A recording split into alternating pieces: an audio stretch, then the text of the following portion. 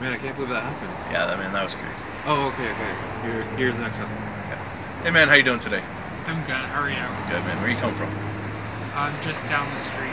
Good man. Can I grab your ID from you? Yeah, sure. Perfect, thank you. You anything to drink tonight? No, not right now. Nothing? Nope. No pre-drinking? Nope. Nothing to eat? Nope. You weren't eating anything? I mean, I grabbed a bite earlier. What'd you have? I had a burger How long ago was that? an hour ago. An hour ago. Nothing to drink? No. Alright man, have a good night. Go on in. Whoa. How old are you? 18, 19. Ah, interesting. Get out of here. And welcome everybody. This is Bouncerpedia, bringing you to your weekly podcast. This is Mandeep. I got Jeff. And we got a special guest here with us today. I'm Strawberry. No, you're not. You are Scumberry. Scumberry. You are Scumberry. Scumberry, Strawberry, Scumberry. Scumberry. Just Scumberry. There's no strawberry. That is gone. You lost that privilege. There was a Strawberry. There was. Period of time. For a period of So, time. so I have heard about this story. Let's start with your name. So why were you called Strawberry first? So the reason I was called Strawberry first, everybody at Dallas has a nickname, and everyone got cool nicknames. Everybody got White Belt or Noodles or Hammer. Something. Noodles is not a cool name. Noodles it's cooler than Strawberry. Noodles are more respected. But the reason I got Strawberry, I wish the story was more interesting, but after we finish our shift, we'll go to Mel's Diner. Okay. And we'll eat breakfast in the morning. And the waitress came over and she was taking everybody's order and she asked me what I wanted. And I was like, pancakes. You know, it's been a long night. I enjoy some pancakes. Sure. And she specifically asked if I wanted strawberries. And I made it a point that I did not, under any circumstances, want strawberries. So she's like, yep, absolutely, loud and clear. About 10 minutes later, she comes out with the pancakes and just strawberries all over them. And I didn't say a word about it. And White Belt, who was my partner on door, leaned over and he's like, oh, like, there's his nickname, Strawberry. And I was hoping no one else heard it, so then that would not be my nickname. So the following shift I come in, and the second I walk in, Jeff looks at me and says, hey, Strawberry. And that's how I got the name. Okay. Yeah, Perfect. I wasn't even there for that. You weren't there for that? No, maybe I was at a different table, but I had no idea what was going on. I got told it was Strawberry, and I went with it. Oh, so you didn't come up with it? I didn't know. Oh, I thought you did. No. Oh, well, learn something new every day. No, that's probably White Belt. Probably. Thank him for that. I wish I got White Belt. I should have got White Belt, but he came before me, so it's understandable. Yeah, and he has a black belt, not even a white belt. You actually have a white belt. He doesn't have a black belt. Yeah, he did. And why? I don't fucking remember. That's right. Okay. Okay, so then how did you get your second nickname that everyone knows you by? Scumberry? That's the one. So, per my understanding, I was the only one at the time who was still going to university. So when I was going to university, it was my first year. I was a transfer student that came from Hamilton. Disgusting. So because of that, I was in a lot of first-year classes because I transferred in. So being in those first-year classes, they try to emphasize working in groups for various projects. Right. What came of that is you meet a lot of people. So people ask, what are you taking here? And usually, what do you do around here? So I'll say my major. And eventually it would come out that I would bounce. And they would ask me where I would bounce, and I'd say here. So because of that, I had a lot of friends from university, some from college that would make their way out here because some of the bars here were infamous, or I guess I should say famous. Right. Revered. So I had a lot of friends that came out here, so I had a lot of friends that would routinely come to this bar specifically. Because of that, a lot of them were female, and then Jeff started calling me Scumberry for unbeknownst reasons. Unbeknownst reasons, because you're a scumbag. All right. I preferred Strawberry.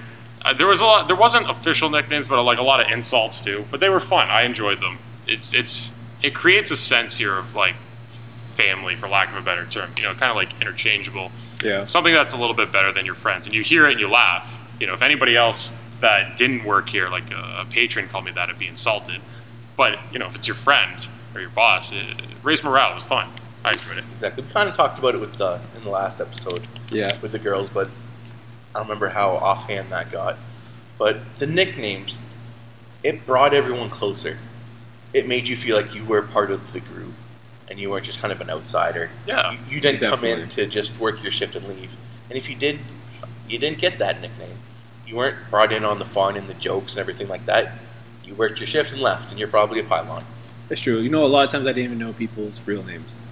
100%. For the longest time, I would not know. 100%. Yeah, absolutely. So writing a report would be the worst. I like What was his name?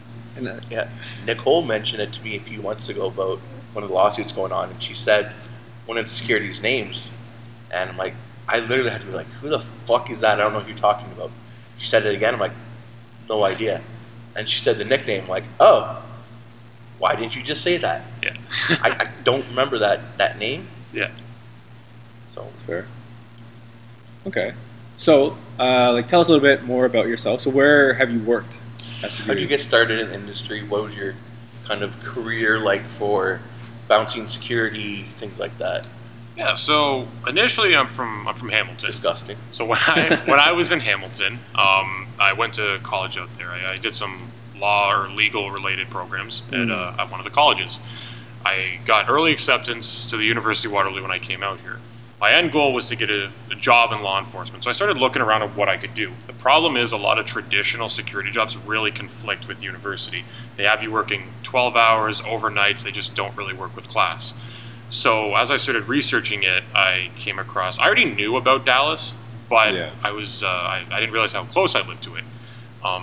So I started looking into it, and I said bouncing seemed like the most optimal form of security that was the most practical for school. It was something where I could come in and only work nights. You can get 5 to 6 hours in, and I could still wake up early for morning classes. The latest class I would have wouldn't conflict. So I started looking into it, and I became a bouncer. How I specifically got hired with Dallas is I didn't really know how abouts to go about it. Most jobs you submit either a resume or a cover letter through Indeed, or you use some sort of website. For them, I just messaged them on, I believe it was Facebook. Just said, hey, I'm new here to the region. I'm looking to get a job in security. And I believe it was Nicole who told me to send it to a specific email for, I think it might have been your email, actually. Yeah.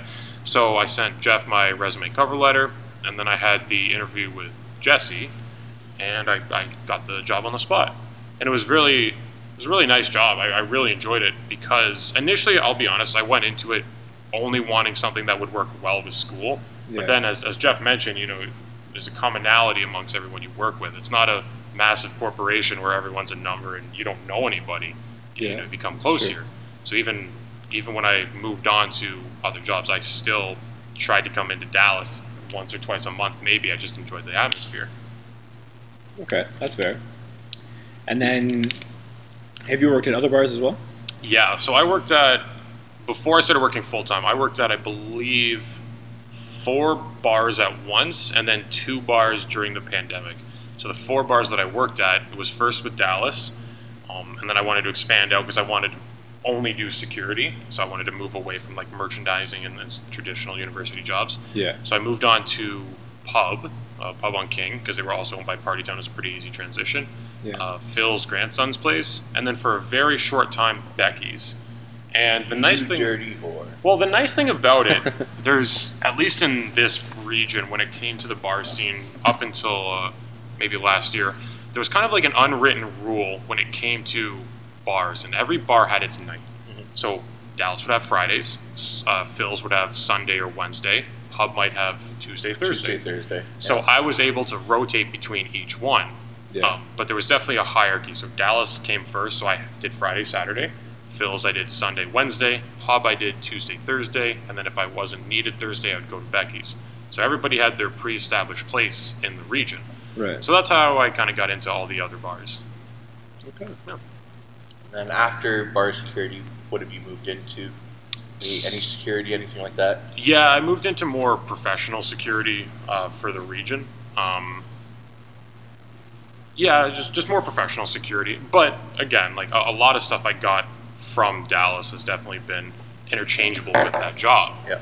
So, yeah, I moved on to more professional, and I'm seeing where that goes. Now, what was your first Dallas was your first bar you worked at, right? Yeah. What was your first impression coming into Dallas working that first night?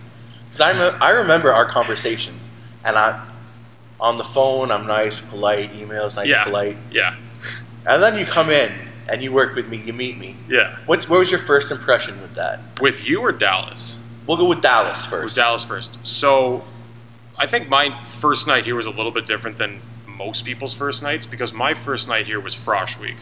Okay. Frosh Week was, if not the busiest night, one of the top 3. Maybe New Year's, for sure. But it was definitely one of the top 3. So when I first started here, Jesse and Jacob, I believe, were setting up. And as they were setting up, there was already a line. I'm like, oh, it's a pretty popular place.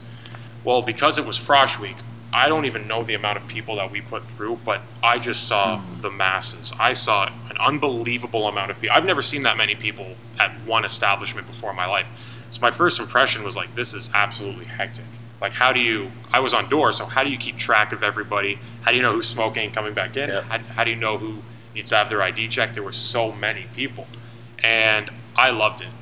It's kind of like that old theory where you learn under pressure. You need to learn to swim. They throw you in the water. Yeah, well, here, swim. Yeah. So here, you want to learn how to be security. You want to learn how to be door. Well, just do it on the busiest night where there's hundreds of people, dozens of situations, and you'll learn. We threw you on exits, I think, right? You did throw me on exits, yeah. So I had the clickers. I was trying to keep track. I didn't have to check IDs, but it's like who's coming back in from smoking. You still have to watch who's smoking, drinks coming out.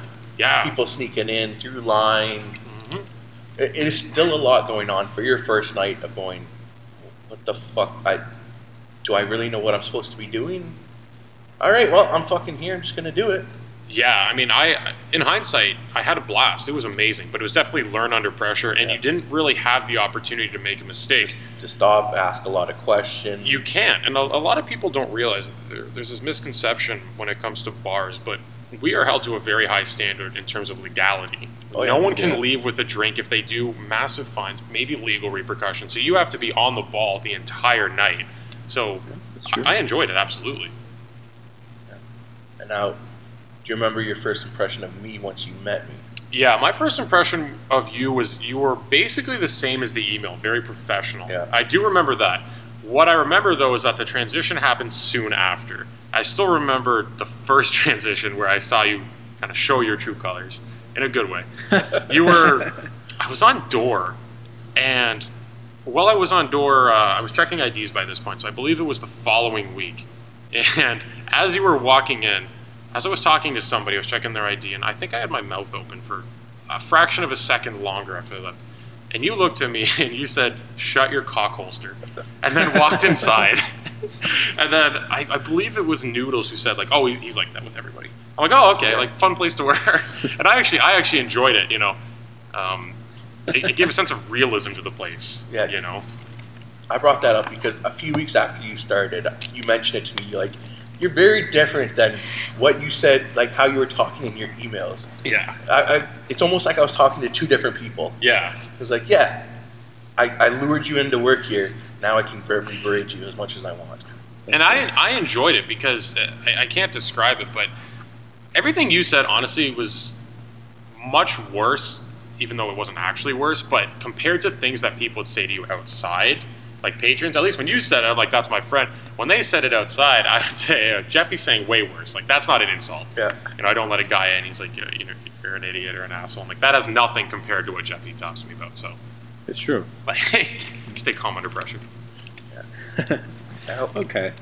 What sort of things have you learned here that you've kind of brought outside and use in your full-time job, or that you just kind of changed in general on how you deal with things?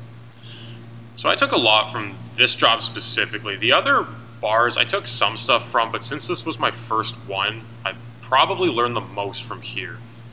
When you work not only bouncing, I think there was a misconception on what bouncing is, but we'll get into that later. What I took from here are two things that I think have helped me in my personal life and professional life. Number one is confidence. You have to have confidence in your decision making, especially on door. You know, when you make the decision that someone's not coming in, you have to stick by that decision. But you have to do it in a way where you can articulate to the person why they're not coming in, which leads to the second point, which is self-control. We deal with so much in not only security, but specifically bouncing. You know, you have a room of 500 very intoxicated people. When you tell someone to leave and they don't want to, you have to be able to stay calm. When they start yelling at you, all their friends start coming, they're berating you. Eventually it might hit a point where you have to get physical, but you have to remain in control. Not only for your safety, but their safety too. You never want to be held liable for something. Yeah. You never want to hurt them or yourself. So definitely communication and self-control were the two biggest things I took here by far. Yeah. One of the biggest things I noticed you started doing that I personally love is the knife hand. Oh, yeah. I fucking love it. You started doing it. I love that you started doing that too. I started doing it because you unintentionally showed me. So whenever I would point in a direction, I would, like you do a traditional point with your index finger. I'd say, go that way or go that way.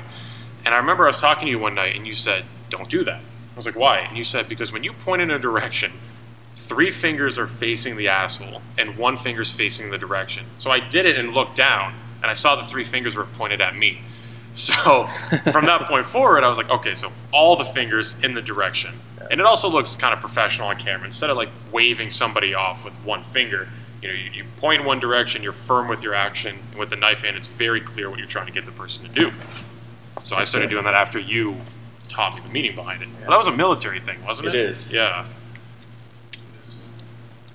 3 fingers pointed back at yourself, 1 pointed at them, and to me, it's just a very authoritative, like, straight to the point. Yeah. And you can poke the fuck out of someone in their chest with it too. Yeah, absolutely. Yeah. That's true. Even Nicole started doing it. Did she? Yeah. Oh, that's awesome. So, Yeah, it's one of my favorite things to do. Just very professional overall. Like, if you ever see on camera somebody kind of waving somebody off with 1 finger, the way that it's presented kind of looks like they're belittling to someone, like they're talking to a kid, shooing them away. But when you do the knife hand and you're not waving, you're just very firm with it, there's just a sense of professionalism that comes with it, which I really like. And authority, Yeah. I really enjoy using it. So what was your favorite part about working here? The people I worked with by far. Like, there's a lot when it comes to bouncing. I routinely say bouncing was the best job I ever had. Yep. Like, it is the most fun you'll ever have.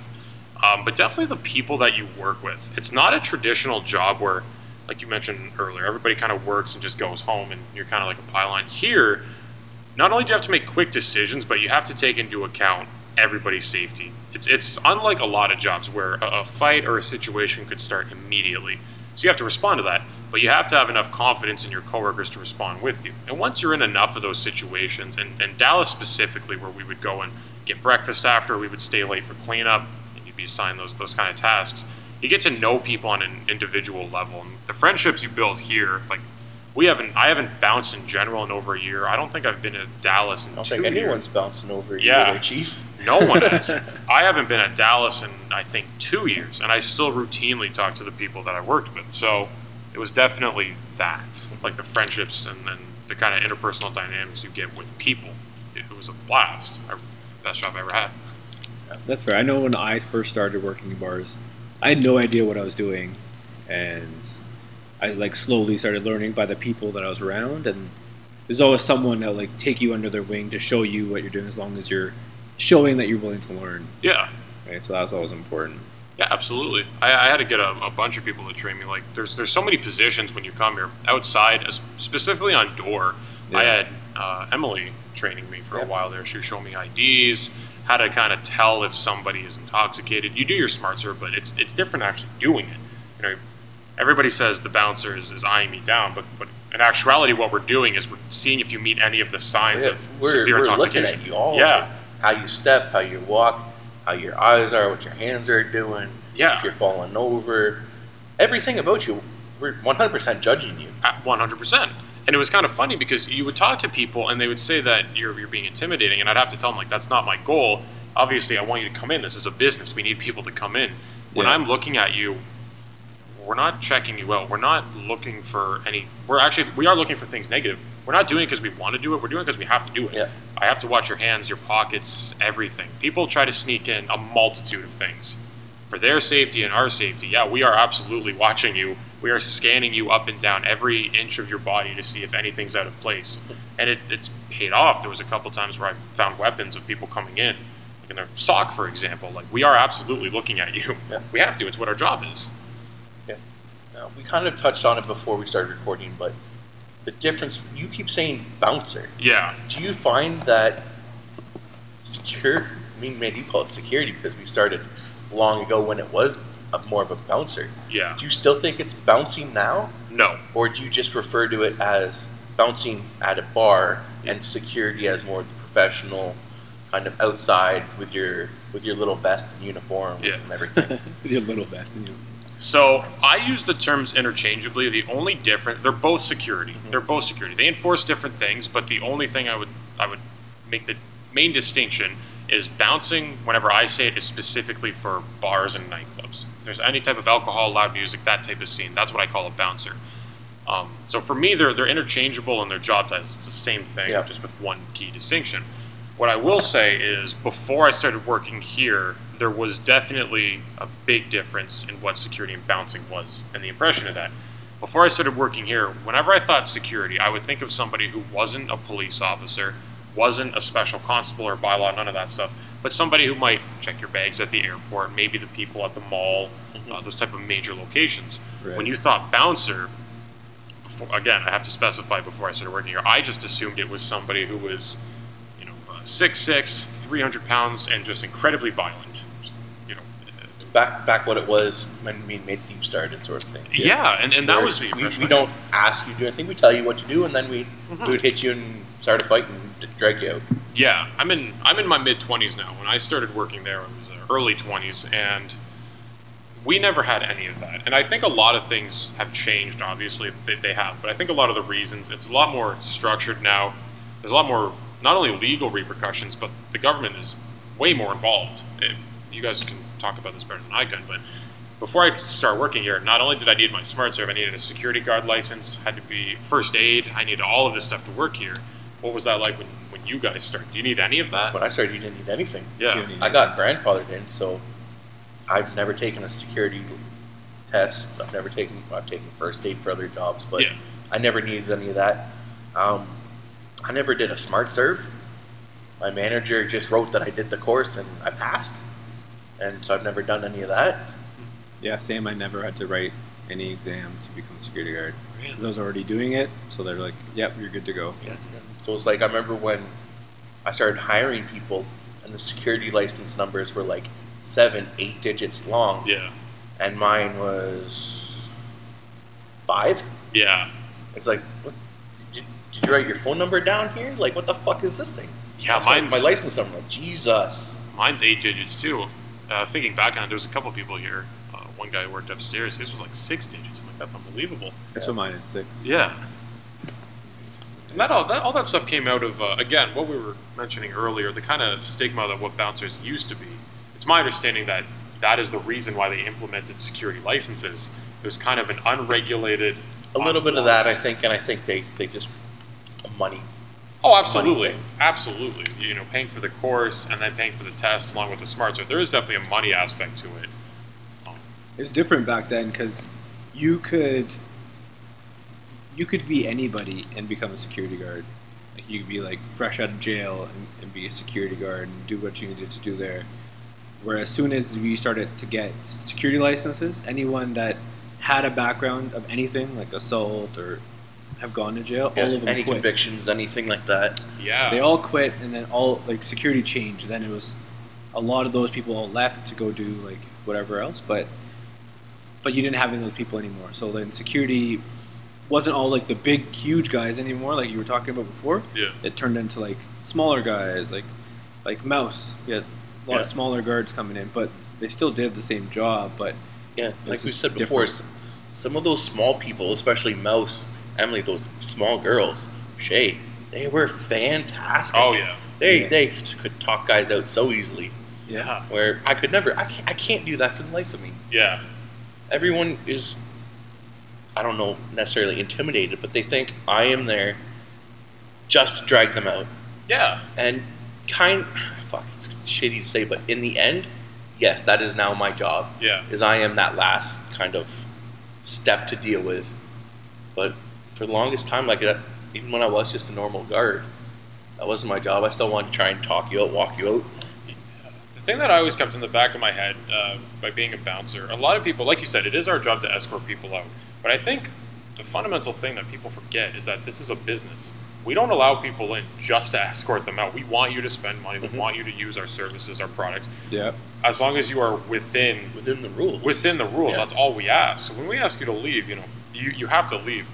And I always found, like you mentioned, Emily, for example, I could be the most polite person in the world asking individuals to leave, and they would still try to yell at me or fight me or do things like that. Emily could do the exact same thing, and nobody wants to be the guy known as the guy who punched the female Yeah. security guard. So I could be the most articulate, professional, excuse me, Which you sir. were. And they still hated Yeah. me. But then Emily could come in, hey, you're leaving. And they're like, yep, absolutely, and just walk out. And I was very confused for a while until Emily ran me through it. She's like, there's kind of like a biological thing there where, again, you don't want to be the guy who punched the female security guard. But it still happened. It still happens. Absolutely it happened. Yeah. There's like back in the day, like, you almost never saw many female security guards or anyone under 5'10". It was just anyone like bigger, like monsters were always in there. But then things changed, so it made it easier for other people to get in, but you also lost all the monsters like Jeff here, who like you would tower over everybody, and that's not. Tower over everybody. You're pretty tall, but like You towered over most people. yeah. The majority of the bar you towered over. Okay, but then people have changed in the last 10 years. Majority of people have gotten a lot fucking smaller. Do you think they've gone smaller? Do you think the demographic has changed? Because when I thought of bouncing when I was like in the 70s and 80s, you thought of like middle-aged adults who would go to a bar and grab a drink. Now we're dealing with first and second year university kids. Yeah. What do you think it is? Well, even when I started, it wasn't like older crowd. Still was a younger crowd, but it was still like mid-20s, kind of like early 30s. I deal with, and kind of down at the restaurants were the older people that I definitely deal with. But this, like here and pub, our demographic is those college students, those Yeah. university students. Yeah, absolutely. But even in general, back when I was their age, we seemed a lot bigger. 100%. Like I was probably one of the shorter guys growing up, Yeah. and I'm not that short. No. But I was probably one of the shorter guys, and now working in bars, like Now it seems like the taller average height of person, the kids are like 5'5". 5'5", 5'6", and like 120 pounds. It was kind of funny. I would check IDs, and majority of the time, because I was in university, I was around their age, give or take 2 or 3 years, maybe. Yeah. And I would look at them, and I'd look at their height on their license, and almost always I was looking down. I'm not an exceptionally tall person. I think you're taller than me, Jeff. But I would look down. I'm like, this is. If you're not shorter than me, you're like usually smaller. Like you said, 130, 140 pounds. So I don't know if they're not eating it. I don't know what's going on. But to me, it's gotten very weird. So I'm okay with it because it is easier to grab them and just literally pick them up by the belt and walk them out. Yeah, we've had to do that a couple times, and I off the top of my head, I believe 3 times I had to do that where I had to physically pick somebody up like a child and carry them to the sidewalk if they were trying to fight somebody or they're trying to instigate. It's always good to, especially on door, to be proactive. I don't want to fight under any circumstances, and sometimes if you talk to the person and they don't leave, it doesn't mean you have to get violent. You just pick them up like a child, and You walk can them literally over. kind of like chest to chest walk them back, Yeah, or like the simple like hand on the back, hand on the hips, yeah. walk them back. So you're getting physical with them, but you're not fighting them. No, absolutely, and there's definitely a response to their actions, and we always maintain that legality. Like we come into disbelief, we can put our hands on you, but in the same breath, we are held to a legal standard. If I ask you to leave and you don't leave, it doesn't mean I can punch you. It doesn't mean I can just drop you to the ground. I have to talk to you a little bit. I can try to softly ask you to go, maybe medium, and then if we There have to is go hard. a scale of use of force that Exactly. we have to follow. Absolutely, and since we're the sober ones, we're held to a higher standard. You were sober? All the time. You told me. I mean, Shit. I wasn't going to drink Shit. anyway. But I guess that makes one of us at least. That was good. yeah, there was a standard to uphold, and that's what I always found funny. When I tell people that I used to bounce, and they act like it was the Wild West. It was very structured. Yeah. There were a lot of rules, a lot of legality behind it. So when you hear people, they'll yell at you outside. You're a bouncer. What do you know? It's like, well, I know a lot. I know the provincial acts that I have to follow. I know the federal acts I have to follow. Yeah. I know what I have to do. I've done the licenses. I know a fair amount to be here. It's not like I just walked in and said, "Hey, hire me." Yeah. Sure. Well, I remember Well, you when, kind of did. You messaged Nicole. Well, I kind of did, yeah. yeah, I The remember literal sense I did. when you first started, you're like, what laws do I need to know? I'm like, I don't know, Trespass Property Act. Liquor License Act. Yeah. That was a big one. Basically spurred off the same 3 things to them, and Yeah. you can cover most of the shit. Yeah, absolutely. And then I always found, I was learning it in university, but I took more of a special interest because I always found what worked well for me, especially against intoxicated people because they can't think straight, instead of being physical, why not just be smarter? Oh, it's so fun to belittle them sometimes. Well, because you talk to them and they said, you can't do that. And most times, if you had kind of a traditional sense, you might say, I can do that and I'll leave. But what the approach I like to take would say, well, this is the act, this is the section, this is the subsection. You can look it up. I've provided it to you. This is what I did. This is why I did it.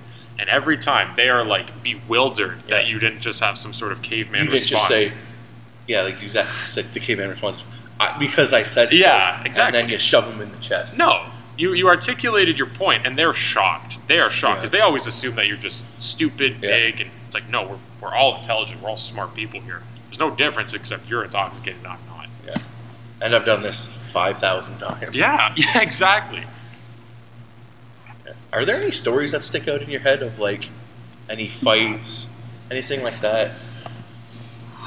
There's quite a few. There's a lot. Like I said earlier, the biggest thing you get here is confidence and self-control. But there will always be situations that are outside of your control.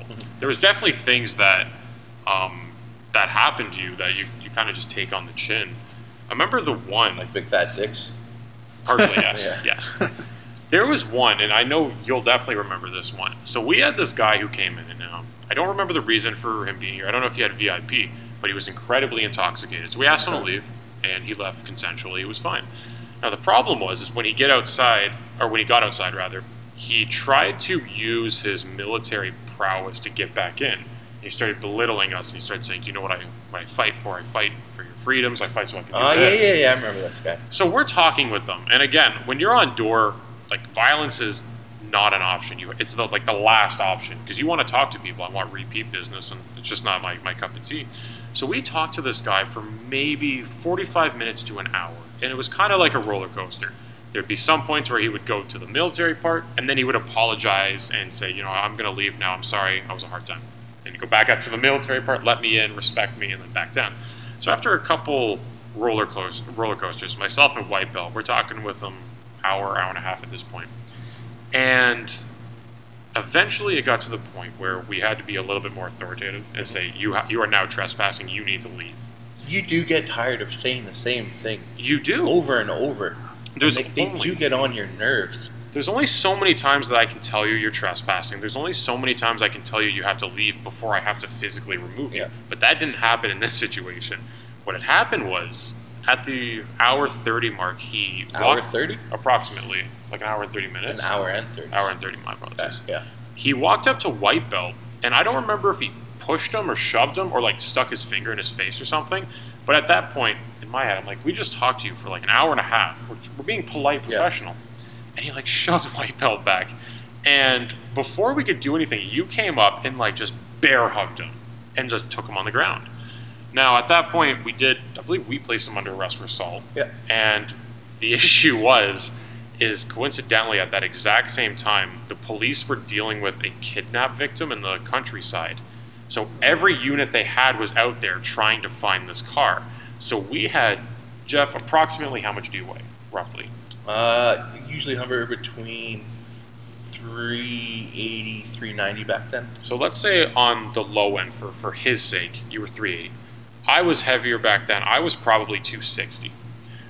We had you and myself on top of his arms, and we had Josh on his legs. Josh came out later. Because he was flirting with a girl. Yeah, I remember that, and I was kind of annoyed that he did that. Sounds about right. But we had this guy pinned. We called the cops, or the police rather, 3 or 4 times, and we just kept getting, they'll be there momentarily. Yeah. And they showed up, no word of a lie, 50 minutes later It was. of having this guy pinned on the ground. And like fighting. And people are coming out, and they're doing the whole, let him up, he doesn't need to be on there, he's not resisting. Yeah. It's like, Very traditional, I don't know the story that led to this moment, but I know this moment, so let's create an opinion. yeah. No. If they saw the over-hour conversation we had, if they saw the assault that he committed, I feel like their opinion would be different. No. But yeah, they started surrounding us, making a circle. We're trying to talk to them. Some of them understood when we told them, like, he assaulted us. Yeah. They're like, oh, okay. But obviously you have those diehard friends of the person, like, oh, I swear to when you get off him, oh, we're going at it. Yep. It's like, okay. Yeah. I don't know what to tell you. And then one of them pushed you or something? Yeah, So what did you do? So the guy pushed me, his friend pushed me from behind. I kind of launched forward a little bit. So I got up and I was going to arrest him for assault as well. Yeah. But before I could grab him, Sean grabbed him. And I believe Sean placed him under arrest for assault as well. Now the problem is I was on the guy's right arm. And I didn't find out until after the fact. But after I got off his arm, I believe he punched you. He sure did. He like came Right up in and the mouth. rocked him. Because all of a sudden this arm is free. Yeah. And he's like, oh, fuck it. And just threw it. Yeah. I don't know what happened with that in terms of the legal sense. I don't know if he got another charge, but the story does have a happy ending. So coincidentally, and correct me if I'm wrong, but coincidentally, since he was in the military, his commanding officer was your brother. It is. It So was. It was. It was. And I believe he was discharged after that. He ended up, I don't know the full military end of it, Yeah. but he got reprimanded Yeah. for his arrest. And I don't know if he quit or got kicked out because of it, but yeah, he basically left the military because of it. What I remember the fundamental issue was is that you told your brother what happened, and I believe your brother asked him if it happened, and he said He no. lied about it. Yeah, He said he didn't get arrested. He didn't get in a fight. nothing happened. Yeah. So obviously, in security, and I would hope it would be the same in military, integrity is very important. So I wonder if the consequences would have been the same if he just said, "Yeah, I did that." Probably. Probably. Because it's not a It still would have been bad, but not as worse. yeah, it's not a big deal. Not everyone, but a lot of people in the military get drunk and do stupid fucking shit. Yeah. Yeah. So it's not a uncommon thing. It's true. But yeah, my brother told me, and I laughed. I laughed hard. Yeah, I try not to have any emotional or personal ties to things, but that one was enjoyable. You did everything you could to be professional, and then he assaults two bouncers. Yeah. At that, there was some good justice there. There was another story, and this story is far worse because it resulted in not a significant injury, but I'll explain it. So this was New Year's, I believe 2019 going into 2020, or the year prior. I was on door, and we have paid duties on New Year's because there's so many people that we have to ensure everybody's safety. I'm gonna think this is 18 going into 19 because 19 and 20, you weren't around. I was not, okay. So it would have been 18 going into 19. As I was on door, believe I was on exits or checking IDs, and this officer comes There's up only to me. 2 spots on doors. Yeah. So Well, yes, you, you're no, on well, the 2. no, because we also had people doing line control and smoke pit that night. that's Specifically, not door. Not door. Okay, fair point. So I had this officer come up to me and he said, "We shouldn't let that female in. I saw her around the corner throwing up. I don't know if you guys saw it." I was like, "Okay, yeah, absolutely. We won't let her in. It's no skin off our back. The bar's full. We got people in line. We can ask one person to leave. We didn't care." So she comes up to the door. She tries to go in. I say, "Excuse me, miss. Unfortunately, you can't come in. I think you're too intoxicated. You're not allowed to come inside tonight." And of course, she starts yelling and screaming. I said, "Yeah, you have to leave." So she tries to push her way in. So myself, or I believe it might have been the officer, but one of us put up her hand and she kind of stopped for a second. And then she tried to push through again. And myself and my officer, or the officer rather, put up our hands and she slipped and she fell in and she fell pretty hard. So my first concern is obviously like medical. What do we need here? Is she injured? Is she okay? So she proceeds to get up immediately as myself and the officer are holding our hands out for her to help her up. So when she gets up, she looks at the officer and just boots him as hard as she can. Just like punted it, like an NFL prospect, just kneed him. So the officer placed her under arrest for obviously assault. Yeah. Since it was a female, the officer requested a female officer come over. So a female officer did come over. Wasn't And she working there with us anyways? I think she was, but Okay. she was somewhere separate. She wasn't Yeah, on she may have door. been She was walking around, but yeah. she was there. So he calls her over, and they're escorting the female subject to the car across the street. across the Yep. street, across from Dallas. So as they're walking, I didn't see this happen, Oh, I did. but Jeff did. So what did you see before I go Okay, on? so there was an altercation with a male earlier in the night. He ended up running away, and the cops are kind of whatever. He's gone. Problem's done. Yeah. And I saw him walking across the street in front of the building. I'm like, hey, there's that guy from earlier. I figure he's just walking across the street, kind of like gonna do his normal 50-yard hero chirp from across the street. Fuck you guys. Yeah. So I was watching him, and then I'll let you finish with the story of kind of what happened from there. So per my understanding, I believe the female officer was punched in the back of the head Yeah. by the guy. What? Okay. Yeah, absolutely dropped her. Yeah, so the constable was putting the girl in the car. She just like buckled her in and was standing back up. And the guy came in and literally like just socked her in the back of the head. And I remember looking at Josh like, oh fuck. Yeah, Like, you just hit a cop.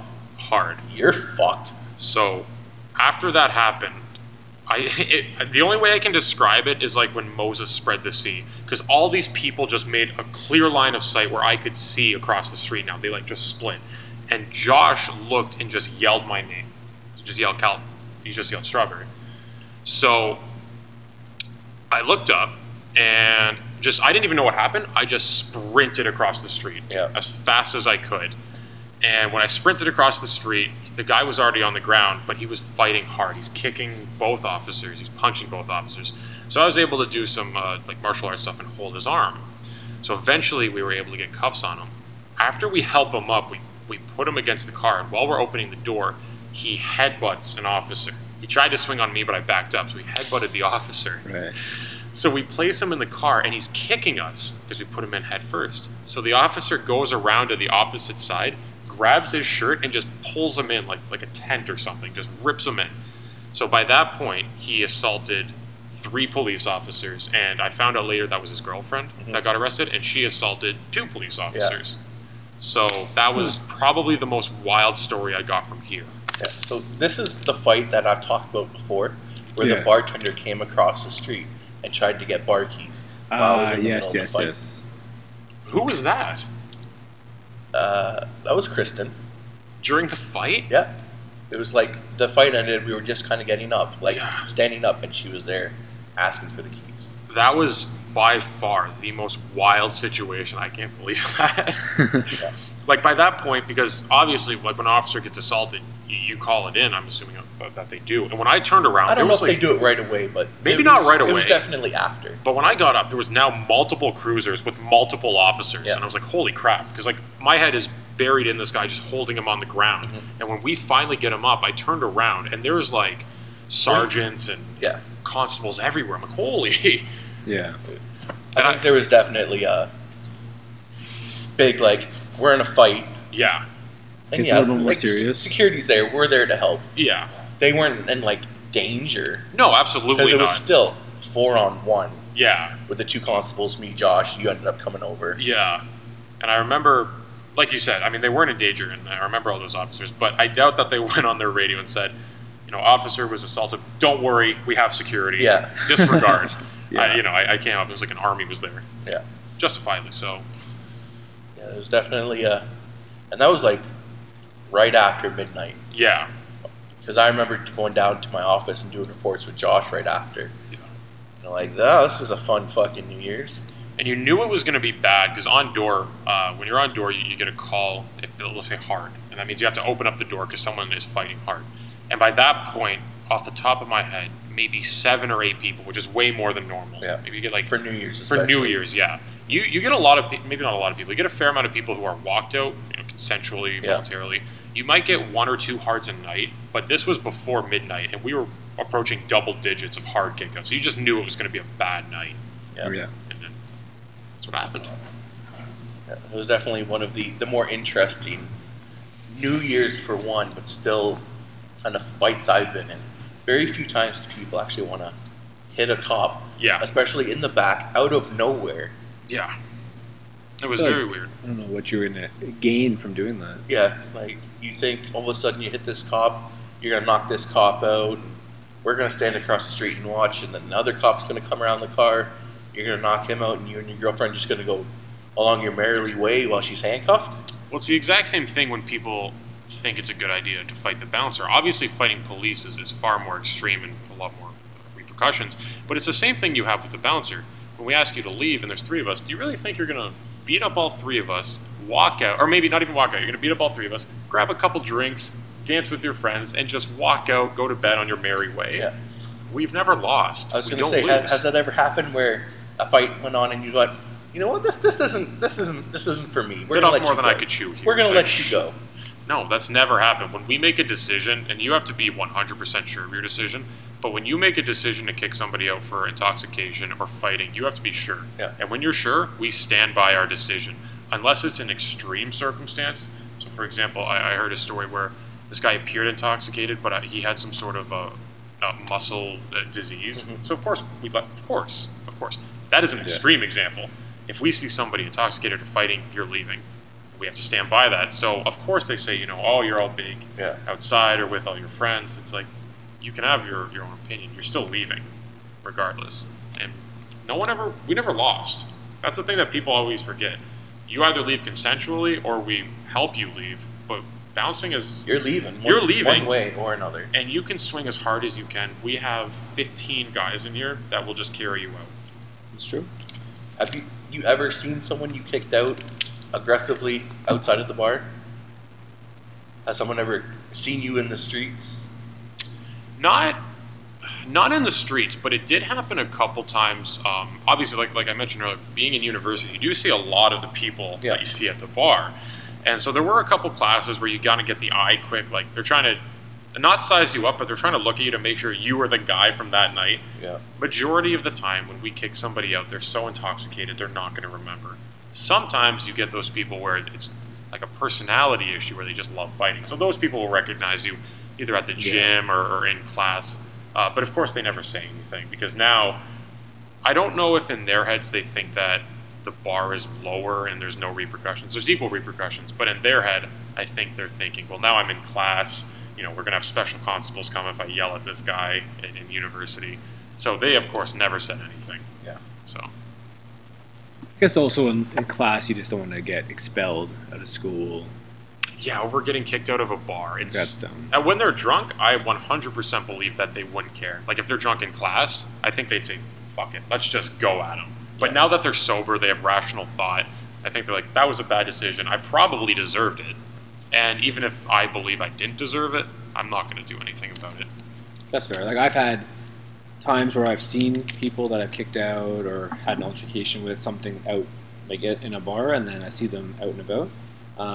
Sometimes they come and just apologize. They're like, "Oh man, I was so drunk. I apologize." Like, so that's actually worked in my favor. Absolutely. I've never had that in the street, but I have had that following weeks. So if I kick somebody out on Friday, they might come back next Friday, a completely different person. You wouldn't even recognize them. Yeah. And in terms of personality, to say, "I'm so sorry. Alcohol got the better of me. This will never happen again." And I will say, in all fairness, a vast majority of the time, they were right. We never really did have an issue with them again. Sometimes there were, of course, some people where it is just that person's personality where they're going to be this dickhead forever. Yeah, yeah, absolutely. As soon as they drink, it just changes. As soon as they drink, doesn't matter if it's here, Phil's pub, wherever they go. When they come in, this person's going to be a problem. I've dealt with them, so many times. Yeah, absolutely. We had it wasn't an unofficial list because it was still a list that we enforced of people that we would ban. But if we didn't know their name, they had very distinct characteristics. Yeah, so, you don't always remember a name. No. On door, you remember faces 100%. very well. 100%. Especially if it's the face of someone who tried to punch you, I'm probably going to remember you because you tried to assault me. So we would have things, for example, if they wore a specific type of jewelry, we'd say, oh, that's the guy with the cross. Yeah. And we all knew because the door guys were very consistent. Yeah. So we could identify these guys from a mile away, and you knew before they came up. We're not letting them in regardless, but we knew they were going to be a problem. Yeah. Did you miss doing the security? If everything was normal, do you think you'd still be doing it when things open back up? You're going to come back to it? So there's a lot to unpack there because I miss it when I first started with the group of people that I did it with. You were very close with those people, very consistent with those people, and it transcended just working. Like, I remember we would go and get sushi. Like, we would not even just get breakfast after the shift. On our days off, we would go and eat, we would hang out. So I miss that aspect of it. I miss bouncing what it was like when I first started. We might get into this later, but I think you guys would agree. There's definitely waves in years. For sure. You kind of base it based off Frosh Week. You say the next 4 months are going to be great because the first night everyone was really nice. Yeah. If you have a bad first night, you might say, well, these next 4 months are going to be rough because all the first years are assholes. Mm-hmm. So if we could guarantee that it would only be good and everyone was consensual and everyone was voluntarily leaving, it'd be sick. That'd be so Problem is, boring, though. it would be if boring, you walk up, tell someone time to leave. Okay, I would love that. I would definitely love that. I too. would love that. that. This would be boring as hell. This would be easy money to hang out with your friends, like DD, be sober, but at the same time enjoy the club. I would love that. The problem is that everybody that I worked with is basically out of this industry now, either forcefully through COVID or they quit prior to it. Yeah. I've basically gotten everything I can out of bouncing in terms of self-control and confidence and understanding the legality of what I can do. I've gotten a lot out of it. I'm very thankful for it. But I don't believe I'll come back. You mentioned it earlier in terms of physicality, but I'll go one step further. The people that I was dealing with near the end of bouncing were far different than when I started. Mm-hmm. These are people who watch too many episodes of Cops, too many episodes of fucking CSI. They'll look at you and ask him. I remember this one kid, I asked him to leave. He's like, "What's your reasonable grounds to do this?" Yeah. I was like, "I'm not a cop. You can just leave." Like, Yeah. so when they start doing that, and it's such a weird combination of they want to know their rights, but they don't know their rights, but they try to use legal mumbo jumbo, and it gets to the point where everybody claims that their dad is the chief, or their brother's a lawyer, or their sister's a cop, and it's just like, everyone's man, parents. everyone's parents own this bar, and it gets to the point where, you know what, man, this used to be so fun, and I used to love talking to people, and I used to love coming in, and it got to the point where I just don't anymore. Yeah. You ever gotten the people of, do you know who I am? All the time. Do you have a good, do you know who I am story? All the time. And every time, story? Yeah. No. Only because every time they'd ask me, I'd say, I don't know who you are, so it can't be that important. I don't know who you are. There would be some random things like my dad owns the bar. Well, no, because I know the guy who owns the bar, and I can just go in the back and ask Jeff, does this guy actually own his dad own the bar? There was never a story like that that was so distinct, because the problem is they would claim that their family or some higher-ups. But if they ever went down that road, I just disengaged. I said, I'm not going to go back and forth on how important you are. I'm going back to the door. You're just going to leave. And I would just leave. I never entertained that. If they ever asked me, why did you kick me out? I would explain to them. If they ever said the legality, of course. But I'm not going to turn this into a competition of who's more important. Fun fact to me. Yeah, exactly. I mean, in all actuality, it is me. I don't own the bar, but I'm an agent of the bar. I work for this bar. So I'm far more important here right now. But I'm not, I don't get into that. That's just a useless argument. I have a job to do. I'm going to leave. Yeah. On slow nights, it did help pass the time sometimes. Yeah. But at the same time, talking in circles gets the best of you. Of course. Like, you can have, I always prided myself on my patience, but there's only so many times that I can tell you, you're too intoxicated, you have to, how do you know? Well, there's mobility issues, having trouble standing, you can't control your voice. Okay, so why are you kicking me out? You're intoxicated. How do you know? And then we would just go in this thing, and that was the worst. I don't know what to tell you, man. Like, do you want me to just lie? Like, do you want me to tell you what you want to hear, or do you want to hear the actual reason? There would be points in time when I would be in that loop, and I would just kind of go with it for a little bit, and then I would just say something ridiculous, like, "Why are you kicking me out? I don't like your shoes." 100%. Yeah, that was a big line I was went. Your shoes don't meet dress code. Yeah, my shoes, you can't do that. Well, yeah, I can. And then that starts a whole nother loop. Yeah. So I actually didn't know that. Since when I started, I was still a first year here, so I was slowly going through, my legal studies degree, and I didn't know that when you told me that. You said, just tell me, don't like their shoelaces, for example. Like, this is our establishment. We can make up the rules we want. And even if there wasn't a rule, we don't have to let you in. It's like somebody coming to your house. I don't need a reason not to let you in. I don't need a reason to ask you to leave. You're just going to do it because this is ours. And after you told me that, I used it a couple times. I'm like, honestly, just because of how you're acting. I just cuts. It's not against policy. It's not against a rule. It's not a law. I just don't like how you're talking to people. 100%. Yeah. And that seemed to really piss them off. Is you don't like my attitude? You don't like the way I'm talking to people? No. The fact that you bumped into someone, it happens, no big deal. Yeah. But then you eye him down and you mumble something under your breath. I'm not dealing with this shit. You walk into a bar that has 600 people, you're probably going to bump somebody. But again, we mentioned it earlier with the personality differences. Some people would say, my bad. And both parties would say, yeah, no worries. You might take it a step further and say, hey, I'm sorry I spilled your drink. I'll buy you another one. Very rare that's happened. Very rare. But then you get those guys who, it could be not even a bump. They could just like tap them on the shoulder and say, "I'm just going to squeeze behind you." Yeah. Then they turn around, chest out, arms flexed. I've had that Who are you? so many times. And it's ridiculous. And those are the people that you know only came here to fight, just for conflict. Only reason.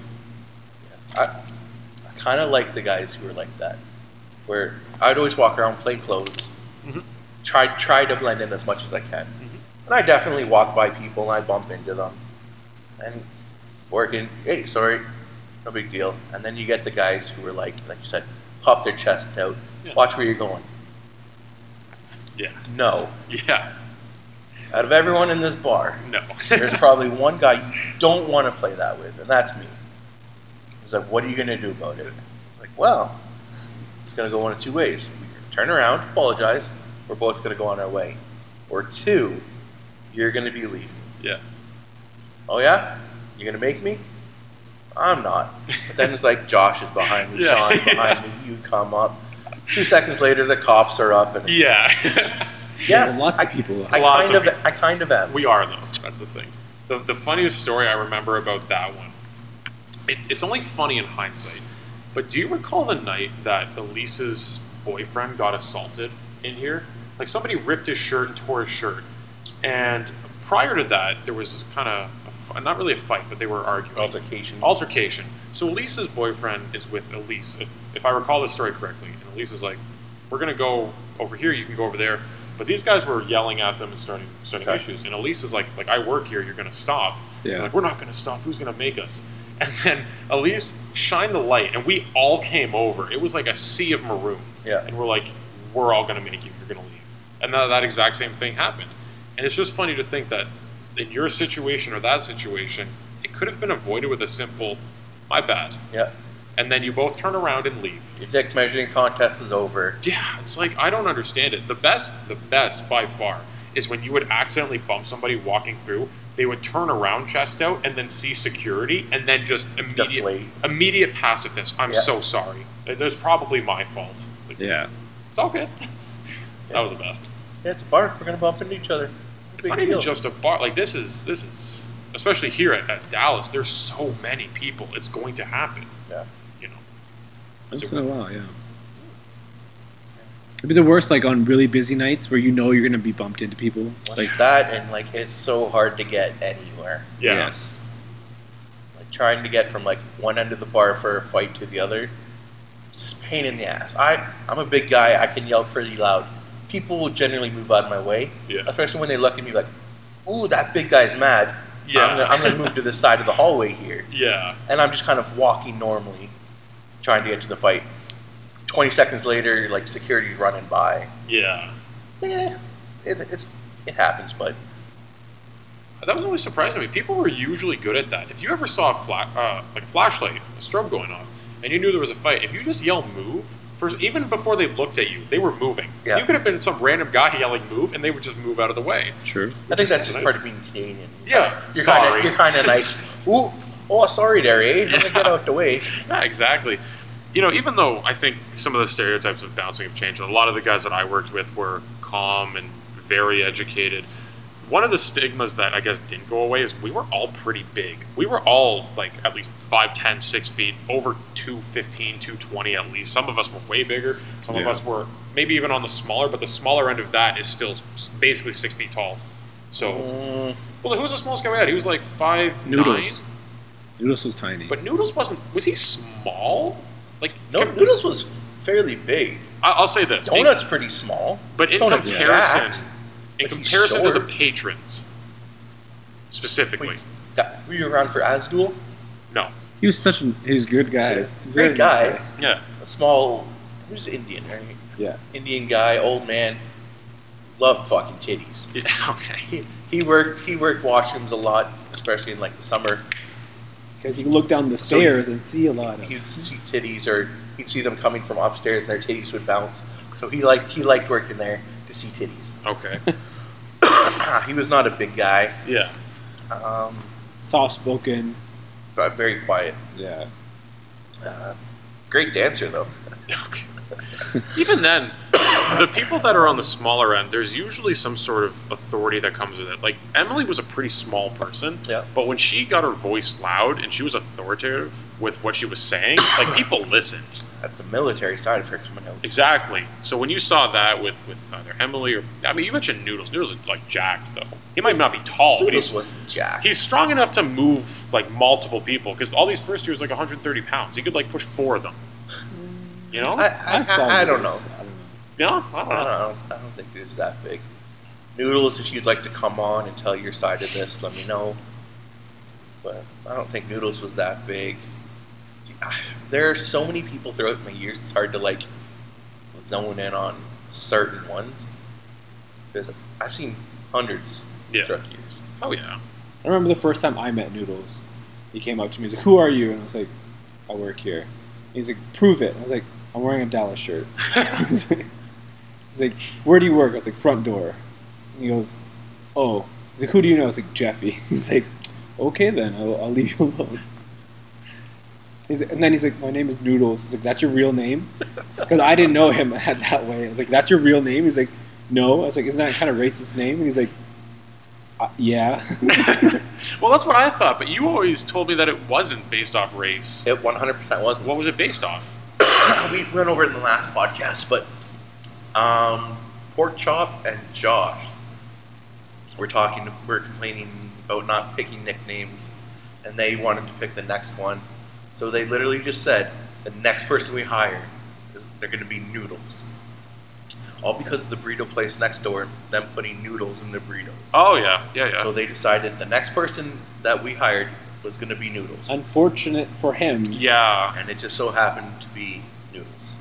Irony there. So that's how that came in.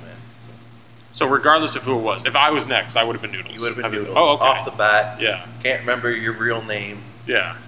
Your name is Noodles. It's funny you mentioned that earlier too. Like there were people inside who I had no idea what their name was, but I would just know them based off nicknames because we would all meet at the end of the night and kind of go over what happened and anything we have to address. And like Jeff, you would yell like Scumberry, come here. Yeah. Do you have anything to say? Or like Captain, anything you want to go over?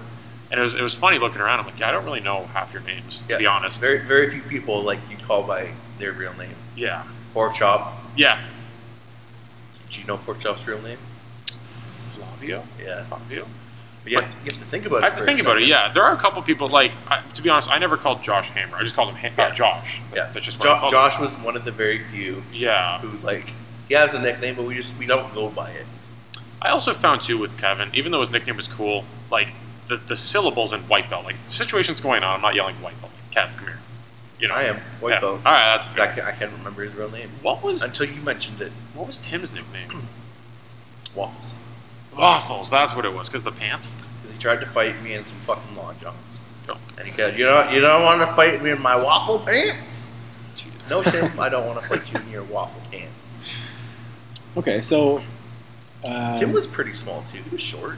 But he was like a construction guy, like big back, big jet, he was big. No, he wasn't. I thought he was big. Tim? No. What's your definition of big? You were the biggest guy we had in terms of height and like strength. Who compared to you, of course, Captain's a big guy. You're a big guy. Donuts was Jack, but he's short as fuck. Yeah. A little 5 foot fucking angry midget. What was his nickname again? Who? Well, so you said it was Donuts, but I could have sworn there was a couple times we called him the Professor. Because whenever he talked, there would be a continuous circling back. Yeah, it turned into professors out there because he'd go on a lecture. Yeah. And just talk people in circles saying the same fucking thing. Yeah. Over and over. So he'd just give him a fucking lecture like a professor. Yeah. But his name is Donuts. It is Donuts. It will always be Donuts. Yeah. It's just kind of one of those ones that he'd go into that stereotype of professor. Yeah. There. What was yours? Mine is interesting, actually. I actually went by Brown Magic. Okay. Yeah. How did that come to be? I was talking to somebody at the front door, and then I was about to say my name, and then Jeff was right there, and then he's like, his name's Brown Magic. And I was like, what? And he's like, his name's Brown Magic. And I was like, oh, my name is Mandeep. And he's like, don't give him your slave name. Your name's Brown Magic. So then Brown Magic stuck, and that's how everyone in the bar knew me as Brown Magic. Oh, my God. because I couldn't give out my slave name. So, Even like, I mean, for me, it wasn't like a slave name, but even I was hesitant to give out my real name. I don't have my real name on any of my social media, but I Yeah. was always very hesitant to say it. Like, I don't know if I just overthought it. Like, oh, what if this person finds me? Like, that would obviously never happen. yeah. Especially from like a first year, of course. But I was always very hesitant to say my name. Yeah. You know, I don't really know why. Maybe I was being over dramatic. It was a big thing before licenses happened. Like, we would never give out a real name. Yeah. I think the first bar that I worked at, the go-to is everyone called you Steve. Everyone Yeah, in the that was bar ours is too. Steve. Everyone was Steve, Everyone regardless. was Steve. Yeah. Oh, What's And your it- name, Steve? It was all because there was a manager during the daytime yeah. whose name was Steve. Yeah. So whenever someone would call in and complain, it would always be Steve who was actually working and be like, "Oh yeah, Steve kicked me out and he was a fucking dickhole." It's like, "The fuck are you talking about? I didn't kick you out. Yeah. I wasn't even working last night." Yeah. And it took a while for him to realize Yeah. we were all just calling ourselves Steve, and then he finally realized it and it just became a fucking joke. Did he care? No. No. What was he gonna do? Beat us up? Yeah. I don't know. If I was in that position, I'd probably just leave it. I'm like, all these complaints don't have merit anyway. Who cares? Just keep calling. Yeah. Keep saying Steve. Yeah, so I know, like, so back then it was a big thing that nobody ever gave their names, but now with social media being a bigger thing, Social Yeah. media, your licenses, you have Yeah. to give your name. Oh yeah. so that makes sense. I give it in certain situations. Obviously, if there's a serious situation with like law enforcement, absolutely, here's my name, my number, everything. But just to some random patron, who are Random you? drunk. Who are you? You can't Yeah. kick me out. Yeah. I'm just gonna bury, and you're leaving. Yeah. That was basically it. You know. Fair. So one thing, would being a security guard, is that something you'd recommend to people? Absolutely, absolutely. Let me rephrase, because we mentioned earlier there seems to be a shift in how people were versus how they are. Yeah. Depends what you're trying to do. I would never ever recommend it to somebody who I thought was just inherently angry or violent or prone to quick emotional reaction. And the reason for that is obviously for the safety of the people we have. Again, I mentioned it earlier, but this is a business. We don't do bouncing to hurt people. We do it to make sure everything's running smoothly, to make sure the bar makes money, the law is upheld. We go through that. So I would never want my backup being somebody who I think is going to dive in with an overhand right because I'm asking somebody politely to leave. Yeah. But if you're somebody who wants to transition into legitimate law enforcement, you want experience in communication, self-control, staying calm under pressure, absolutely. Now, let's say you don't want to do that, and you're just somebody, a business major, and you're like, I need some extra money. Well, yeah, bouncing. It works great with school. You can work on basically any assignment you have in the day and then just come at night. And the people you work with, it's amazing. It makes the job. I would definitely recommend it to people. Again, if I get a good feel that they're not going to be the bad apples that kind of ruin or create the stigma of what bouncing is. There is that stigma around it, and I don't want to be somebody who pushes bad people into that. That's fair. You had that one guy, do you remember Angers? Yeah. Yeah. Caillou. Yeah.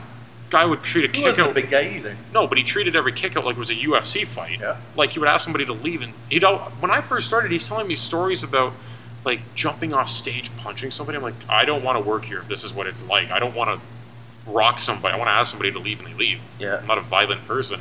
He's telling me about all these like, oh, I like choke this guy, or I slam this guy. I'm like, what is this job I'm working, man? Yeah. None of that was here, if it happened at all, but Yeah, no, absolutely not. There was that one, but he was let go that night because of it. yeah. Yeah. I wasn't even here for that one. No. I remember getting that phone call about it. Yeah. I don't remember exactly what happened, but I remember being like worried. Yeah. They ejected one guy. He was out there for a little bit. Another couple of guys brought another guy out. That first guy then attacked, I think it was Donuts. It was Donuts. And like scratched down his chest like really bad. Yeah. And then they were kind of wrestling with him, and that guy they just brought out kind of tried to jump in on the fight or something, and like barely touched Caillou. Caillou turned around and knocked him out cold, and then walked away. Yeah. And that was the big part, is he just walked away with zero care. Yeah. and walk back inside like nothing happened. So that was my understanding. So that guy who attacked Donuts, we took him to the ground, and we basically arrested him for assault.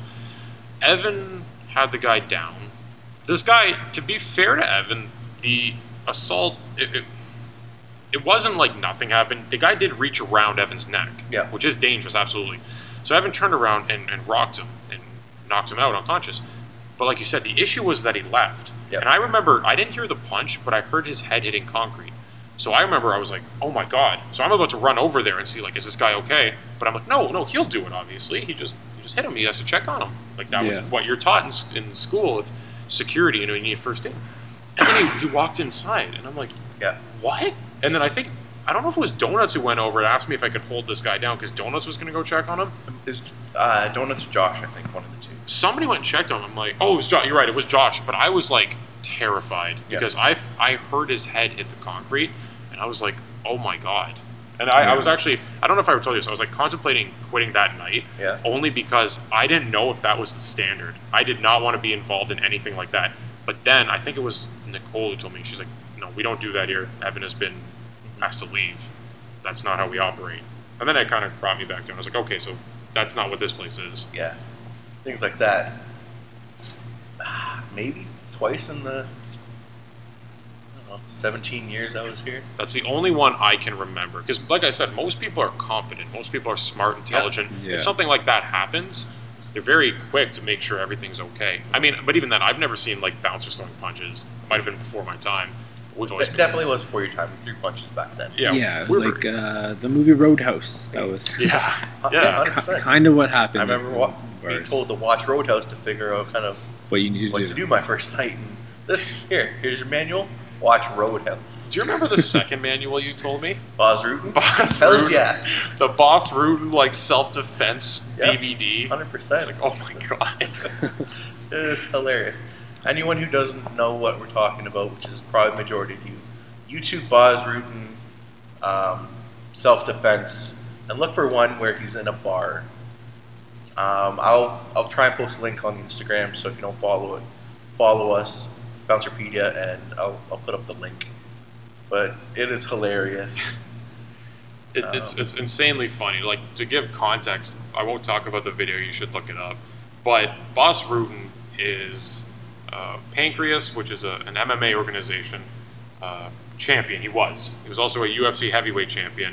And when he retired, he came out with the most hilarious self-defense video ever created. It is a joy to watch. Yeah, definitely very funny, and one I enjoyed watching and telling new people to watch. Oh yeah. And I found, like, especially when I was working, we were very like grappling oriented. Even when I got punched, I never punched back because I couldn't guarantee their safety. If I did, I didn't want to do that. Yeah. But with grappling and grabbing wrists and shoulders and arms, you could really guarantee their safety.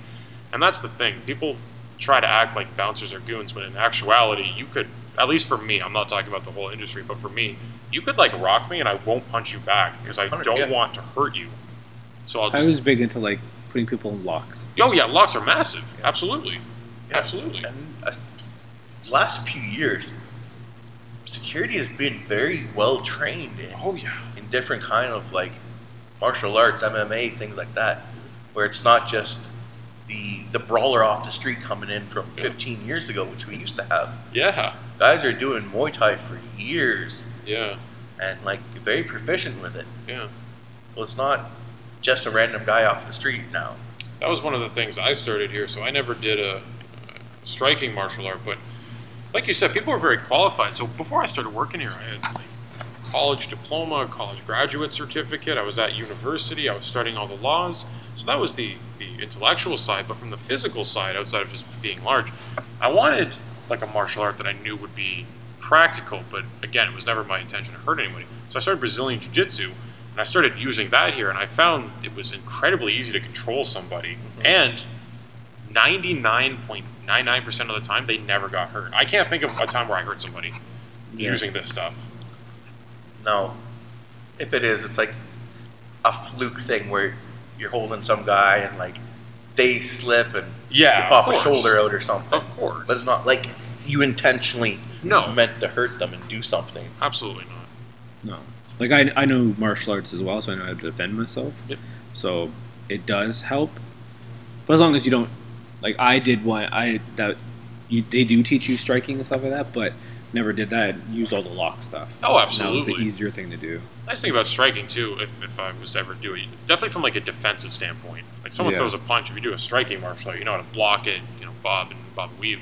I don't really know how to do that, so I usually just like hug them.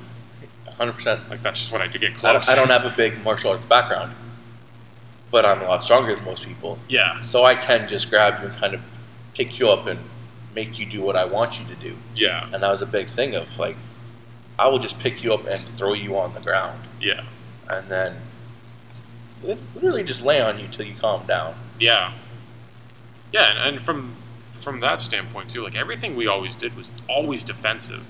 Like I never went in just like grab somebody. It was Yeah. always like I ask you to leave, and then when you try to fight me, it's like, well, now we got to Yeah. elevate this a little bit. We never Yeah. went into a fight and threw the punch first No, no. to gain control. And No, absolutely not. And I don't know if this is another misconception about bouncing, but there seems to be this idea that you can either fight a bouncer or attack a bouncer with zero repercussion. yeah, Like somehow the second we put on the Dallas shirt, all of like our fundamental rights are gone. You can spit at us, you can throw drinks at us, you can punch us. We can't do anything because we're bouncers. you can't touch me. I have No. rights. Even if I wasn't a bouncer, like compare us to people in the street. Would you just walk up and punch somebody because they said you can't be on this sidewalk? Yeah. You go into an office building, they ask you to, the secretary asks you to leave. You're just gonna rock them? No, you don't do that. Well, everyone thinks you're in a bar. I paid money. Yeah, oh I can God. do what I want. That was the worst. It's like you can't jump on the furniture. Why No. not? Would you jump on the furniture to your friend's house? Yeah. No. Why not? Well, it's my friend's house. Well, this is my house. Yeah. You guys just jump on my furniture? Well, it's a bar. So Okay. that means nothing. No. That doesn't mean you pay your cover and you can come do whatever you want. All rules are off. Yeah. Like, no. Like, you still have to follow rules. Yeah. Yes, this is a place you come to drink, but doesn't mean you get to get drunk and hammered and pass out and do whatever you want. Yeah. There are still rules. We were usually pretty lenient. If somebody was having a good time, they're a little wavy, I'm like, yeah, okay. It's only when you hit that threshold where you can't take care of yourself. When it hits that level of you can't stand. We'd kick him out a little before that. Oh, of course. Yeah, I'm not going to wait for them to like collapse. Yeah. But if I'm like, hey, you're nearing the point where you're having issues standing Mhm. and you're falling into people for their safety and your safety, I'm going to ask you to go. There's never a goal to just kick people out just cause. Have you ever found somebody in the bar just passed out? Yeah.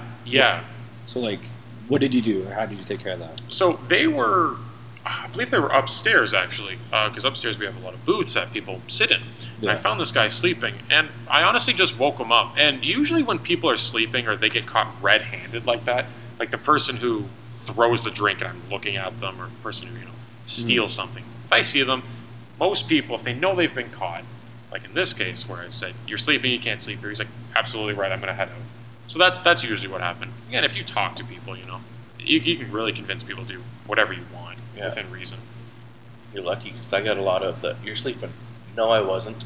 Yeah, I got that a couple times, I was but just resting my eyes. Yeah. Yeah, that's I was the looking at my best. phone. Your phone's in your pocket still. Yeah. I put it away. yeah, I'm staying here for 5 minutes, man. yeah. You were passed out. No. No, prove it. Yeah. Oh god, yeah, that was the worst. Like whenever they would try to do stuff like that, like I mentioned it earlier, but what's your reasonable grounds, or prove that, or like give me the exact policy number. It's like, we're not doing this. I know that it's a rule. I don't know the exact number that it's scheduled, but it's a rule. I know it's a rule. You gotta go. Yeah. Yeah, you can't throw a cup of ice off the balcony Yeah, into just the crowd. just Well, common why things. not? Like, Because that's a dick fucking move. as a reasonable human being, like even without the laws or the policy, a reasonable human being would know what you can and can't Yeah. do. Reasonable person, don't steal from us. Don't go to somebody's, I don't know, establishment. Like you wouldn't go to a restaurant and just have a nap. You just wouldn't do that. Yeah. There's rules that most people know that you shouldn't have to tell them, but working here, that definitely proves that common sense is not common. Not at all. No, especially when a little bit of alcohol is involved. Oh yeah. And then, like, weed was legal, and then remember those first few weeks were you here when weed became legal? Yeah, And we had some everyone- issues. Yeah, everyone was smoking before they came in and then drinking. Yeah. That was so much vomit. And it's really funny, too, because I don't know if it was ignorance on their part or just maybe a bad kind of media PR thing by the government, but they would show up absolutely high out of their minds, and you could tell. And they're like, we want to come in. It's like, you're too intoxicated. They're like, I haven't had a drink tonight. No. You have been smoking an insane amount of marijuana. Maybe. I don't know if you did anything else.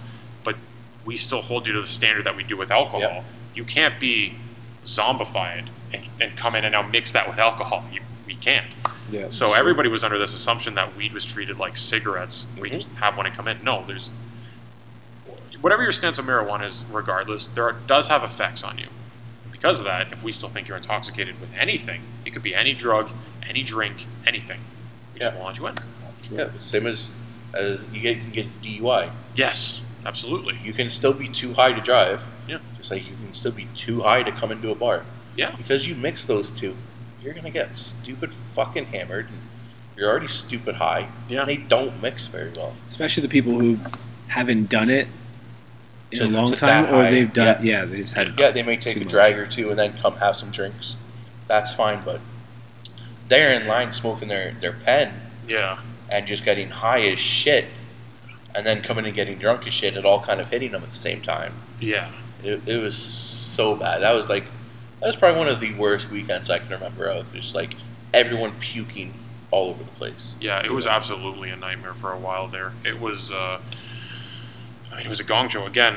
But it's one of those things where whenever something like that happens, whether there's a major policy change or a law change in relation to alcohol or drugs, you kind of have to go through that. Exactly. There's going to be that curve of Exactly. people get it out of their system and then it's whatever. And the only nice thing is that it happened early enough where these kids could at least go back to their friends or their classmates and say, hey, by the way, Dallas is now doing this with marijuana. Don't do that. And it's kind of like a virus, I guess, bad metaphor right now, but it goes around where everybody knows. Everyone talks about it, so you know what's going to happen. Yeah. Don't do that. Yeah. We had that issue with vapes, too. People would, like, vape inside. Yeah. They're like, oh, but it's not a cigarette. It's still a vape, though, man. It's still classified. It's the same fucking thing. It's still Our something. signs on the door still say you can't fucking do it. But I didn't see that. I didn't read that. But that's the thing. Like, you don't have to. The sign is there, or again, a common person knows. Even let's say there was no sign, it's still against the law to smoke inside of a building Yeah. right now. Like, Yeah, for pretty much your entire life, I'd assume Yeah. it has been. since I was a kid, absolutely. Yeah. I was born in the '90s, and the earliest memory I had was like the early 2000s, and you just knew you couldn't. That's See, just I remember still going to restaurants and them asking if you wanted smoking or non-smoking. Yeah. Yeah, and it's funny when people tell me that. It's something that, at least for my generation, it's so foreign. You couldn't even imagine, like, splitting Dallas in half. Go to the left if you want to smoke in the bar. Go to the right if you don't. Yeah. I couldn't even imagine that. I don't think in bars they split it up. I think it's just in restaurants. Just restaurants. I think in bars it was you could smoke kind of wherever, but that even smoking in bars was before my time. Yeah, well, you mentioned Roadhouse earlier. When you watch that movie, I'm pretty sure they're, like, smoking in the bar playing pool. 100%. A Yeah. normal scene. Yeah. And now, like, oh my god, the bylaw would be there in a heartbeat, just shutting the place down. Yeah. Well, they wouldn't shut it down. But No, but they'd hand him fines like crazy. fines coming up the fucking walls. Yeah. If you could give yourself one piece of advice for when you first started, so if you could go back in time, be like, Scumberry, take this piece of advice, you're gonna need it. What would that be? It took me some time to get, but I would reaffirm to myself that just be confident. There was a couple situations early on where somebody would try to fight me and I would freeze. Mhm. And it's funny because you went through some of these situations in college where you did practicals. You know, hey, if somebody comes at you or assaults you, here's like self-defense, whatever. But when you actually do it the first time, you're like, holy shit, and you freeze. So I'd say, keep that in the back of your head, just relax. Because I was I don't want to say I was anxious or on edge, but I was very alert, but almost to a flaw. Yeah. Somebody would say something too loud, I'd like dart over them. What's going on? Somebody would swear. I'm like, oh god, is there a fight over here? Somebody would like talk to somebody in line and say like, fuck you, like run over. Oh my god, is there about to be a fight? So I'd say, calm down. It's okay. Just breathe. It's not the end of the world. But that's one of those things that really comes with experience. You know? Yeah. I don't want to say I became complacent near the end, but I will say I definitely calmed down. Yeah, you're able to take that split second of realize, nah, that's nothing big. I heard his tone. Whatever. Yeah. You see the signs. Like I didn't hear like the little things before. I don't hear the gates like smashing. I don't hear that. I don't hear other people. And little things you pick up on after years of doing it. Yeah, I would definitely say, take everything in stride and realize that what you're doing now is going to be so beneficial in the future. Think about how you communicate with people. Think about how you react when people are screaming at you. Think about how you just talk to patrons. Yeah. Not only just escorting them out, but just think how you talk to people online. Yeah. The standard you hold yourself to. Just remember how important this will be in the future. Yeah. What do you think bars are going to be like when everything does open again?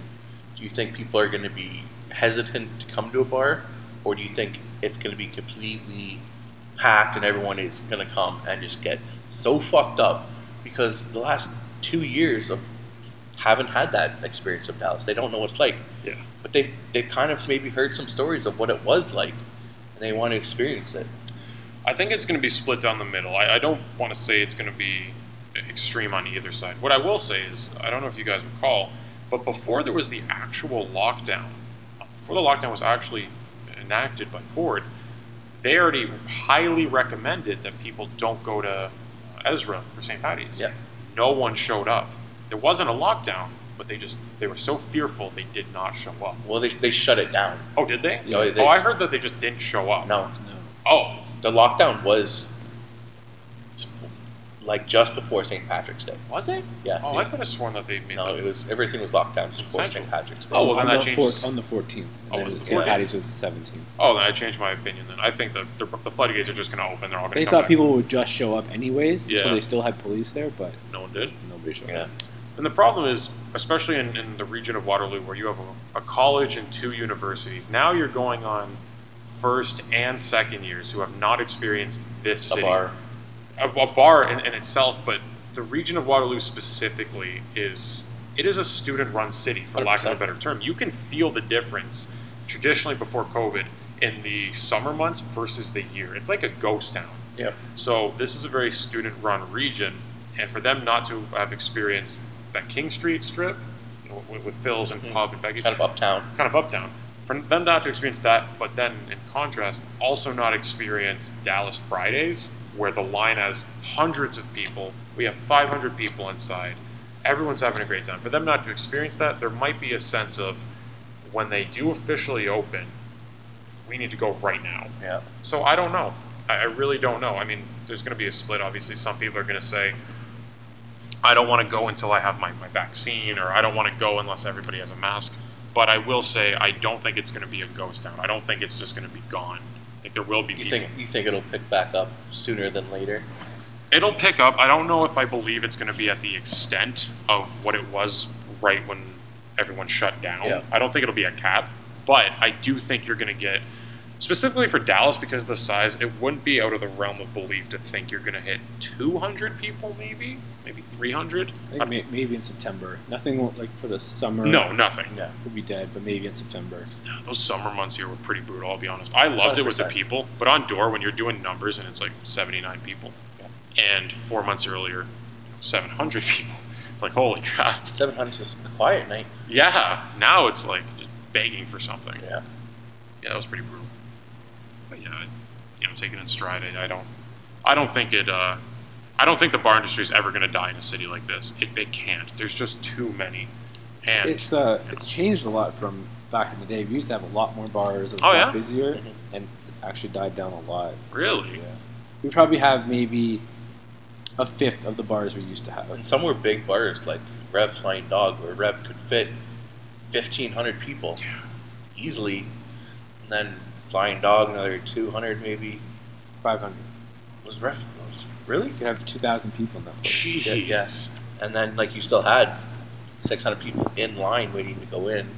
And other places, like a lot of places now that used to be bars or like grocery stores or some type of other type of restaurant. It's just a lot of things have changed. Yeah. And with COVID, a lot of them have died off. And yeah. Like Oh, yeah. Chainsaw, they're gone now. yeah, but Starlight. Chainsaw's opening up as a new one. And the beach resort thing. Yeah. Yeah. Yeah, one of the guys who worked here is actually one of the owners. Oh, yeah. Oh. Yeah, Trent. Really? Yeah. And then what else? Starlight shut down too, I saw. Yep. I don't know if this was because of COVID, but didn't night school shut down? Was that like a month before? They shut down before. Yeah. Yeah. Yeah. They'll reopen, I think, as something else. Yeah, they opened as the drink. The drink, That's yes. what it was. Yeah. I remember Nicole messaged me saying she was like around the drink and to come meet her. I'm like, where the fuck is the drink? Like, the name was in my head, but I didn't know where it was. Yeah. So it took me a while to figure out what the fuck she was talking about. Yeah, that place is a little weird. Never been. I've never been either. Nope, same. Alright, so anything else you want to add as we wrap this up? The only thing I'll add is if by chance you're listening to this and you don't know any of the people involved and you're a first or second year student, I just highly recommend looking at your reflection and really evaluating yourself to see if you can handle alcohol. And the reason I say that is because the amount of people we've had come in who think they can handle it, and sooner rather than later they're fighting people, they're throwing drinks, they're just causing a ruckus. Just realize this will stay with you the rest of your life. If something happens and the law gets involved, this bad decision you made on your birthday will affect the rest of your life, whether you assaulted a bouncer or property damage or theft. And then the second thing I would say for those same people is know your laws and know your rules. The bouncers can touch you. They will ask you to leave, but they can touch you. They can remove you. And if you fight them, they can defend themselves the same as every other person is allowed to legally defend themselves. So just keep that in your head. That was very fatherly of you. But, well, from working at all the bars, you just see first years constantly, and you have to re-educate people But every 4 months. Listen, man, if I pull my phone out, you can't touch me. Well, that's There is now a barrier with Yeah. my phone out. like, again, it's that cops thing. They think they know. You guys think you know, but you don't know. That's it. So just learn. You'll probably have a better time if you know what you can and can't do. Sounds good. All right, so I'd like to thank you for coming on. Yes, thank you. Finally, after blowing us off twice. Yeah, my apologies. It's been an odd time in my life lately, but thanks for having me. I enjoyed it a lot. Yeah, it's been great. Yeah, definitely. Thank you for coming. So we're gonna have you on again in a few weeks. We're gonna get a couple of the guys to come on the next ones, and then we're gonna get together for group one. Sit down, have a drink, maybe two. Not go as hard as the girls just did. They went pretty hard. That was a little bit excessive, but Yeah, but it's definitely good to have you. Good to see you again. It's been a long time. Yeah, it has. So- A very long time. And then I want to thank everyone for listening, and stay tuned for the next one. Thank you, Mandeep, for coming in, doing this with me. It's always good to Anytime. see you. thank you as well for being a Thank good you. co-host. With that being said, that's everything, and tune in next time.